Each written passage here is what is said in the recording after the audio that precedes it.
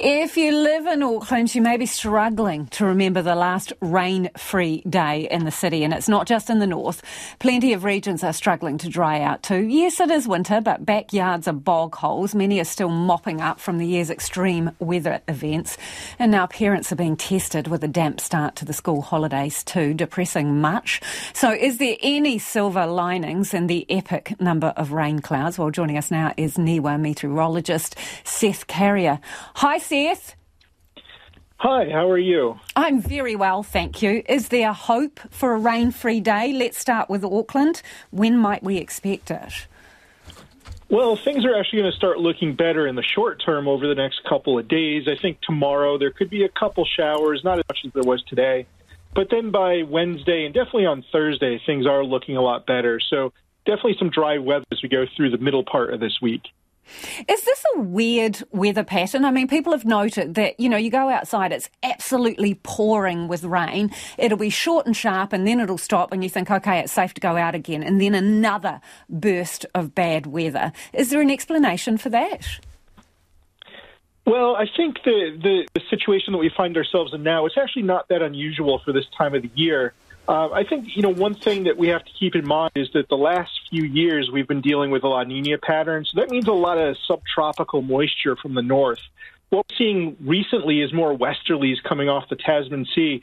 That's not that unusual for the winter time. And what that tends to lead to with that colder air coming in, it brings these short and sharp showers. So it'll rain, be moderate to even briefly heavy for a few minutes, and then it goes away. But it's nothing particularly unusual for this time of year in this particular pattern. So, for Auckland, what has the rainfall been like for this year compared to previous years? Well, through the first 6 months of the year, extremely wet. In fact, the wettest on record since records began in 1959.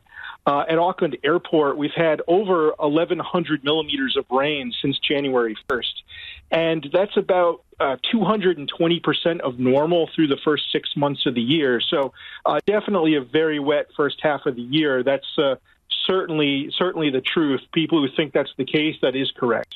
And what about other regions that we know have taken an absolute hammering? Tairawhiti, for example?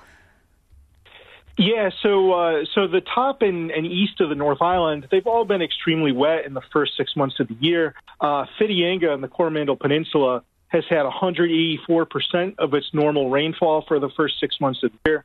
The city of Gisborne, 195% of normal, and the city of Napier, 245% of normal. So that's a pretty consistent theme through the top and east of the North Island. Much wetter than normal through the first 6 months of the year. Yeah, and so for those regions also, what should they expect over the next couple of months of winter? Well, so I think what we're going to be dealing with is a change in this pattern. Obviously, as I said, the 6 months have been extremely wet, but we're transitioning from what we had, which was a La Nina pattern. As I said before, that's a lot of northerly winds, a lot of moisture from the subtropics. We're transitioning to an El Nino, which is more westerlies or southwesterlies. And so for the North Island, that can actually lead to drier weather, drier than normal.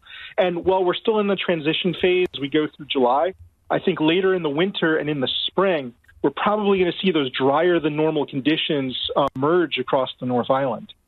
Really appreciate you explaining that. Thank you, Seth. That's Seth Carrier, who is a meteorologist with NIWA.